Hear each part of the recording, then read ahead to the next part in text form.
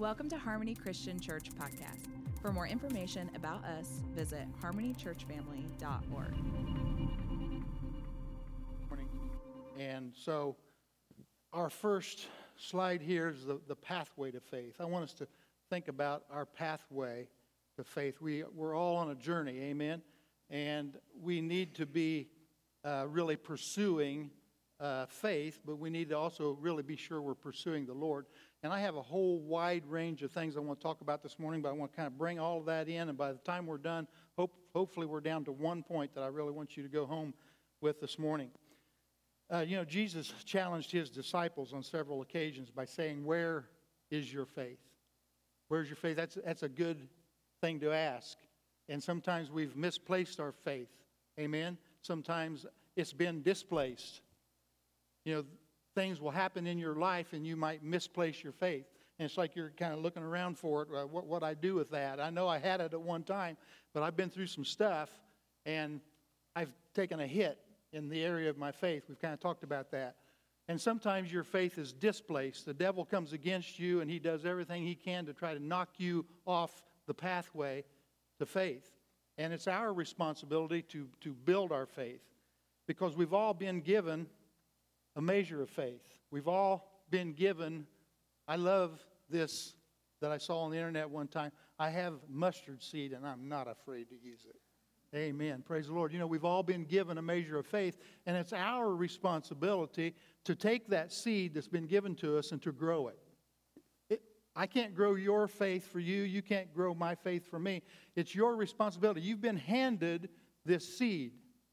So then it's your responsibility to make sure you're planting that seed in good soil, and that you're nurturing that you're watering it, that you're doing everything you need to do, keeping the weeds out, and making sure that your faith is growing all the time. And it's a daily chore. We need to be growing our faith each and every day. In Hebrews 11 and verse 1, it says, "Now faith is the substance of things hoped for, the evidence of things not seen." There's one translation that says that faith, or that hope, is the blueprint for faith. Hope is the blueprint for faith. So are you hopeful about things? You need to make sure you're keeping yourself in an environment of hope. You can surround yourself with a bunch of people who do nothing but speak negativity. You can watch the Democratic argument and be in despair over watching some of that stuff, and you can destroy your faith. You need to be sure that you have a blueprint, you have hope in front of you all the time. The hope of the gospel should give all of us faith in where we're headed. So nurture everything that God has given to you. In Romans 10 and verse 17, it says, "So then faith comes by hearing, and hearing by the word of God." Once again, it's your responsibility to make sure you're hearing the word of faith. I listen to podcasts all the time. I try to keep in the word as much as I can. I try to flush out the negativity. I want the word of God coming in as much as I can. And faith comes by hearing, and hearing by the word. Why is that? I wasn't really going to go here, but I remember whenever Brittany, I think I've told this before, but I want to tell this again. Whenever our daughter was going into the third grade, she was having difficulty reading. And the reason she was having difficulty reading is because she couldn't track. And so they sent her, we took her to a specialist, an eye doctor specialist. And he put her into some exercises to where he retrained her to track. And the teacher there, Mrs. Riggs, I'm just so thankful for her. She's the one who got us onto this, because from that point on, whenever Brittany began to be able to track once again, then she was able to pick up on reading. And she said that from the first grade until the third grade, you're learning to read. From the third grade on, you are reading to learn. And she said what happens is if they're not able to read out loud, they do not progress as quickly in their reading.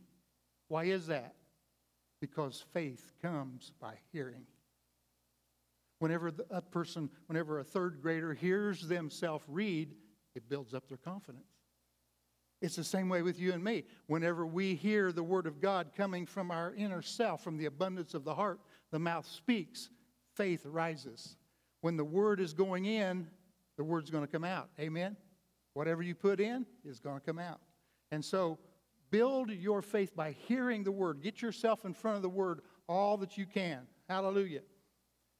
The devil is doing everything he can to knock you off of your path. He's going to, as you're making your way someplace, he's going to do everything he can to knock you off your path. So let's say Pastor Josh here has to go to the restroom. Okay? Yeah. So you stand up here and you're going to start heading to the restroom. But I'm going to do everything I can. And I'm going to knock you. No, I know you. Which way are you going to go? You're going to go? Yeah. That's what you got to do. Okay? So I'm the devil, and I'm going to try to distract you. Hey, did you see that real pretty gal over there? Yeah. Oh, yeah, there she is. Yeah. No, I'm trying to distract you from your marriage. Yeah. Whatever it takes, the devil tries to distract you from where you're heading. And you get back here, you're going to have to make a decision. You're going to go that way. I'm going to try and knock you off to go a different path. Amen? Okay. So while that is taking place, the devil's distracting you from where you know you need to go. What happens if I distract you long enough and you need to go to the bathroom? You're going to make a mess of stuff, right? Doesn't the same thing happen in real life? We get distracted enough from going on the path of faith that we begin to make a mess of things. And we have to make sure that we're staying on course. Hallelujah. I want to stay on the pathway to faith. And we're going to drive home for their path. In Genesis 2:8 it says this, the Lord God planted a garden eastward in Eden. And there he put the man whom he had formed. Now do you notice here it says the Lord God. The Lord God. In Genesis chapter 2, the writer put in the Lord God 11 times just in this chapter alone. The Lord God. He's making specifically known the Lord God. The Lord is God, and God is the Lord. It means that he's higher than everything. He's Elohim. He's Adonai. He's the great I am. He's the one and only. He's the first and the last. He's the Alpha and the Omega. He's the only true and living God. He is the Lord God. And here's what the devil does. He comes along and he's going to try to knock Adam and Eve off of their path. And so, let's look into chapter 3 and verse 1. It says, now the serpent was more cunning than any beast of the field which the Lord God had made. He's very cunning. He's not wise, but he's cunning. And he said to the woman, has God indeed said, you shall not eat of every tree of the garden? Do you notice he did not say, after it's been repeated time and time again, the Lord God, the devil comes back and he says, did God? Now you know in the Hebrew, whenever they wrote, they didn't have capital letters. There weren't commas and question marks and all of that. So there was not a capital G in front of God. And so we know that the devil had no respect for God, so it would not have been a capital G. So what he did is he made the Lord God like a common God. Common and ordinary. And the devil tries to do the same thing in our lives. Whenever we get into a situation, he tries to reduce who the Almighty God is in your situation. He tries to exalt the situation above God. And there is no situation above God, but the devil comes to steal, to kill, and to destroy, and he tries to get you in your mind to where you make your problem so big and God becomes small. Never allow the problem to be bigger than God. He is the Most High God. He's the only true and living God. Amen?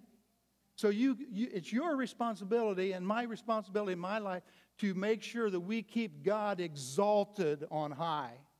And the moment you start getting into fear and doubt and unbelief, you begin to minimize who God is in that situation. He is not truly minimized, but you have minimized him in your situation.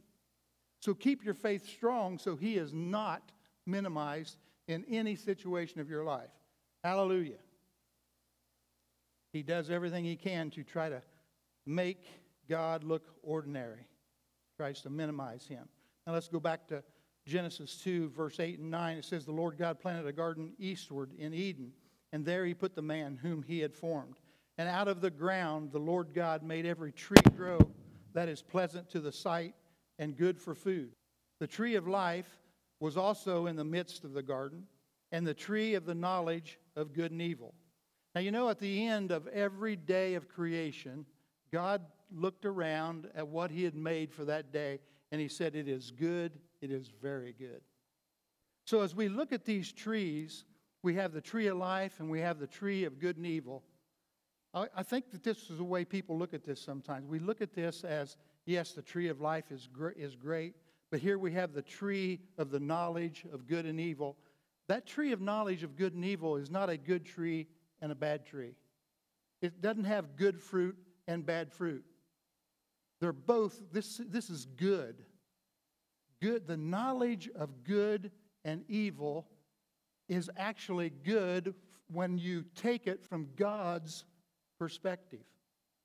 But what he tries to do is, and what he did with Adam and Eve, is he caused them to sin. He caused them to disobey God's command to not eat of that good tree of the knowledge of good and evil. I think many people think, well, Adam and Eve had no knowledge of good and evil. That's correct. And that God always wanted them to remain not having the knowledge of good and evil. But that's really not true. He wants us to know the knowledge of good and evil, but from the redeemed perspective, from the saved side of things, not from the fallen man side of things, because the good and evil from the fallen man side of things is totally different than good and evil from the good side of things. Stay with me here. In verse 15 it says, then the Lord God took the man and put him in the Garden of Eden to tend and keep it. And the Lord God commanded the man, saying, of every tree of the garden you may freely eat, but of the tree of the knowledge of good and evil you shall not eat, for the day that you eat of it you shall surely die. Now, it wasn't because that was a bad tree that he didn't want him to eat of it. He was giving Adam and Eve a choice. Aren't you glad you have a choice? Sometimes I wish we didn't. But God gave us a choice. He put this choice before them, and how wonderful it would have been if they had stayed faithful to God's word and they had stayed obedient to what he had said. They would have had a beautiful perspective and a right perspective of good and evil. So I spent a lot of time this week really trying to study this particular verse out, verse 22. Let's go to that once again, verse 22. Then the Lord God said, behold, the man has become like one of us to know good and evil. And I've studied this extensively this week because I wanted to make sure that I had this right, because the scripture that we have here has really been translated wrong. And anytime you find a wrong translation, it gets a little questionable sometimes. But this is a portion of scripture, this is a verse that has been mistranslated. The proper translation for this verse should have been this.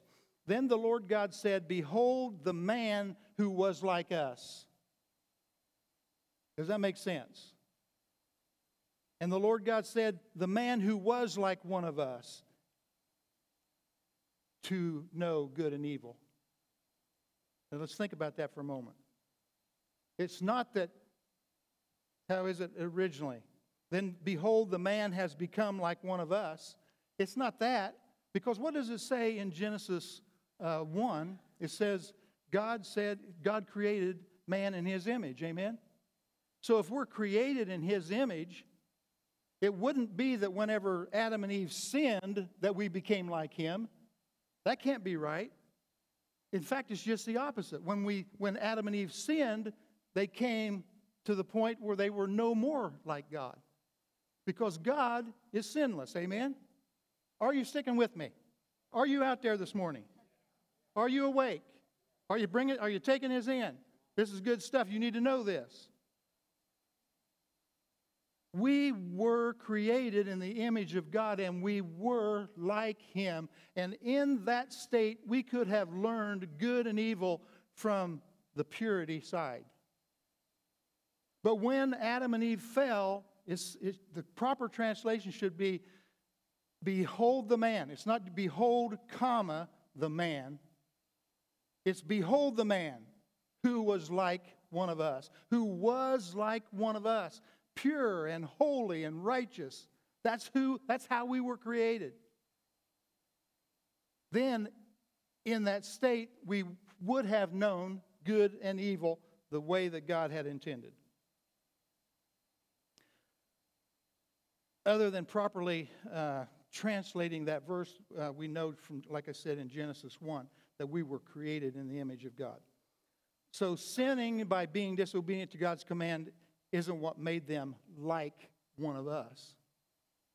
It's what made us no longer like him. So eating from the tree of the knowledge of good and evil definitely changed the man and the woman, but it didn't change them to be like God. It changed them from being like God. Do you understand that? Hallelujah. So God wants us to know good and evil from the obedient, sinless perspective. Now, this is all going to tie into faith here. Just hang on with me. You said something about too much of a good thing this morning, Amber, but you know, too much of a good thing from God is divine. Amen? I like that, too much of a good thing from God. So from God's side, too much of a good thing is really good. But from the sinful side, too much of a good thing is bad. Try having 3 pieces of chocolate mousse 3 times a day with ice cream and see where that gets you in about 40 years or less. Some of you would like to try it, right? Righteous goodness is good all the way through. Ungodly goodness is the enemy to greatness. See, that's the different side from the sinless side to the righteous side. Now, what do you mean ungodly goodness? You know, there is an ungodly goodness. How many good people do you know who are going to go to hell?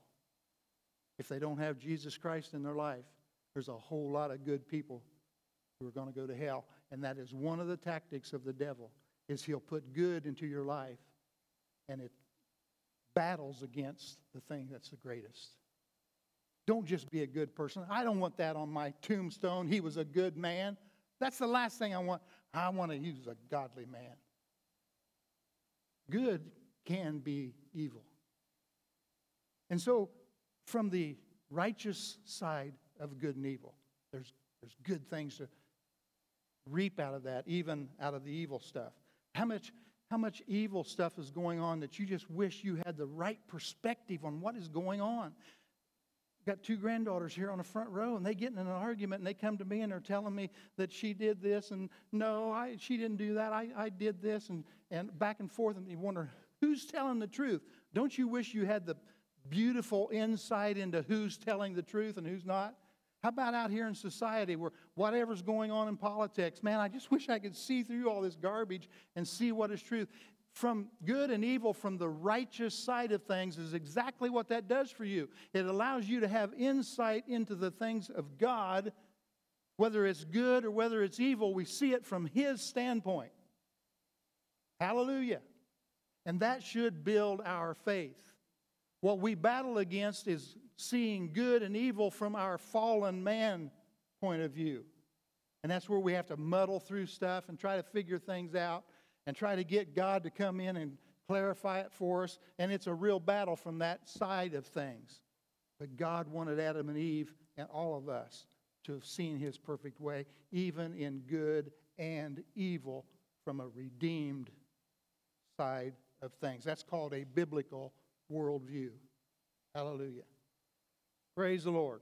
Genesis 3.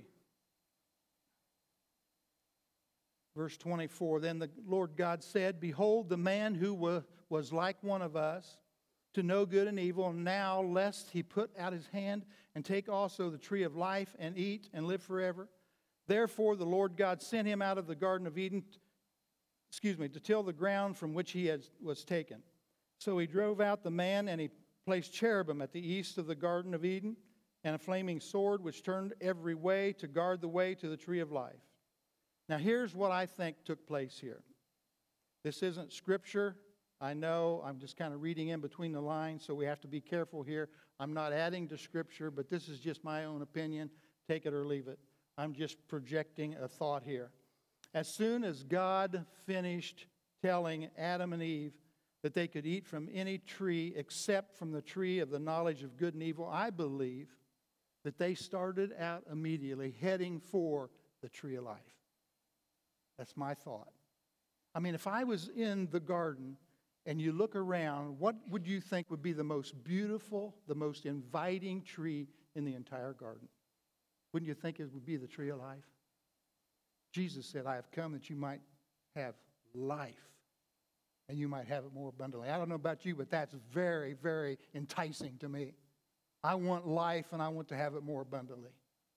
So I believe that as soon as God said you can eat of any tree except that one, that they started heading for that tree of life. But on the pathway there, the devil saw what was going to happen, and he began to try to knock them off that path. So he sent a serpent. He sent a serpent to come and to tempt them. And he said, oh, now you don't want to look at that tree. He said, now did God really say that you couldn't take part of this tree over here? I mean, look at it. They were being enticed. They were being tried by what God had said into their life. Don't go there, go over here. You and I face that every day of our life, don't we?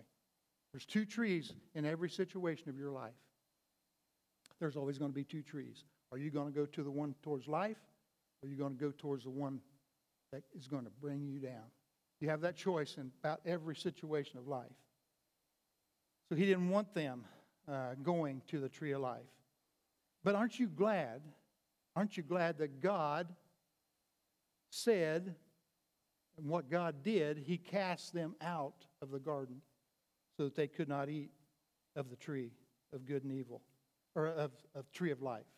He cast them out of the garden. I'm so glad that God cast them out of the garden so that after they had fallen, they could not then take part of the tree of life. I'm so glad that happened. Because what would have happened if they had taken part of the tree of good and evil that they weren't supposed to take up, and then they had taken part of the tree of life? They would have been in eternal damnation because they had taken part of that other tree after. But aren't you glad that God created another tree of life, the tree of Calvary? Hallelujah. Man, I tell you, I'm so thankful for the tree of life of Calvary. Jesus said, I'll be high and lifted up. And that's exactly what he did. The tree of Calvary gave us, restored back to us, life everlasting. Hallelujah. It all wraps together. Now, here's the pathway that we need to take. Obedience is the greatest form of worship. I'm taking you on a path here. Obedience is the greatest form of worship. If Adam and Eve had worshiped God and held the Lord God up where he belonged and worshiped him the way that they should have, they would have been obedient. You realize in our lives, whenever we are obedient to what God has called us to, whether it doesn't make any difference what it is, it doesn't matter how simple it is, it doesn't matter how drastic it is, if we are obedient to him, that is the greatest form of worship. The next one, worship is the greatest expression of love. There's other expressions of love, but worship is your greatest expression of love. If you're being obedient, that is the greatest form of worship that you'll ever be able to attain. Then worship is the greatest form of love. Whenever you and I learn how to just open ourselves up and receive him in, and then bless him and give him all the praise that only a true and living God deserves. Oh my goodness, we're expressing our love. Yes, there's other ways to express love, but worship is the greatest way. The next one is this. Love is the greatest motivator for faith. Love is, I'm taking you on a path here. Are you with me? We're on a path. Obedience is the greatest form of worship. Worship is the greatest expression of love. Love is the greatest motivator for faith. Now, there's other motivators for faith. Fear is a motivator. Amen? How many of you were fearful in school? I remember my third grade teacher, Mrs. Throckmorton. Man, I'll tell you what, I was scared to death of that gal. And she carried one of those, 12-inch rulers, and she'd smack you on the knuckles with it. And I was scared to death of Mrs. Throckmorton. And fear motivated me to at least straighten up a little bit. Love is the greatest motivator. Fear has motivated some people to receive Jesus Christ. And that's a good thing. But love's a better motivator. I tell you, I love the Lord. I love what lies ahead for us. Fear is a good motivator. I don't want to go to hell. So I'm fearful enough of that to receive Christ as my Savior so that I can go to heaven. But man, the reward that we have coming from heaven, that's love. And that's a greater motivator. Hallelujah. So obedience is the greatest form of worship. Worship is the greatest expression of love. Love is the greatest motivator for faith. So then we have the next one. Therefore, love for the Father is the foundation for faith in the Father. Now this and my next two statements are what I want you to go home with this morning. Love for the Father is the foundation for faith in the Father. If we only try to grow our faith without having love for the Father, you're only going to go so far. It's very limiting to try to build your faith without building your love. Are you with me? Are you out there? Man, you're a quiet bunch this morning. If you are only going to develop your faith, you're only going to go so far. Because it really takes the love for the Father to carry you all the way through certain situations.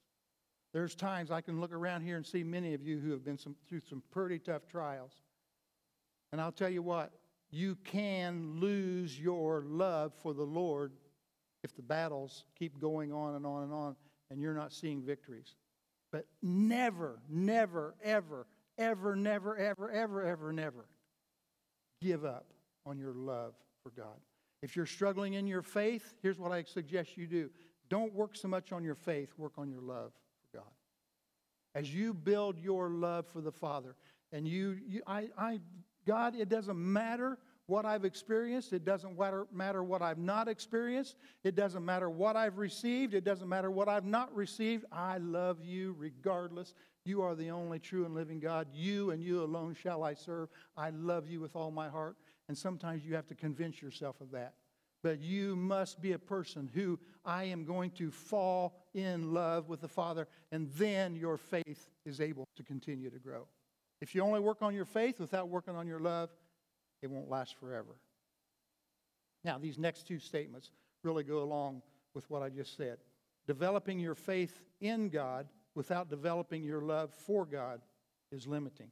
The next one is develop your love for God, and your faith in God will naturally grow. Amen? Amen. Developing your faith in God. Developing your love in God.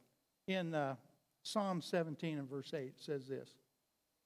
Keep me as the apple of your eye. Hide me under the shadow of your wing. Do you feel the heart of David, what he's saying here? Keep me as the apple of your eye. Man, David had been through some stuff. He had made some pretty major mistakes. But even in those mistakes, in Psalm 51, after doing two terrible things, he had an affair with Bathsheba, and then even worse, he had her husband killed. And in chapter 51 of the Psalms, he says, God, against you and you alone have I sinned. What? He did some terrible things to a couple of people. But he said, God, to you, it was to you. If I hadn't sinned against you, I wouldn't have sinned against them. But man, the heart of David, keep me as the apple of your eye. Praise the Lord. In Psalm 103, verse 7, it says this.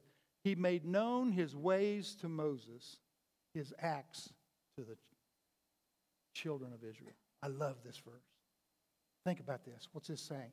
He made known his ways to Moses, his acts to the children of Israel. You see, the Israelites, they didn't want to have God face to face. They said, Moses, you go up on the mountain and you meet with God and you can see the burning bush and you can see all that stuff, but then you come back down and you tell us what he had to say.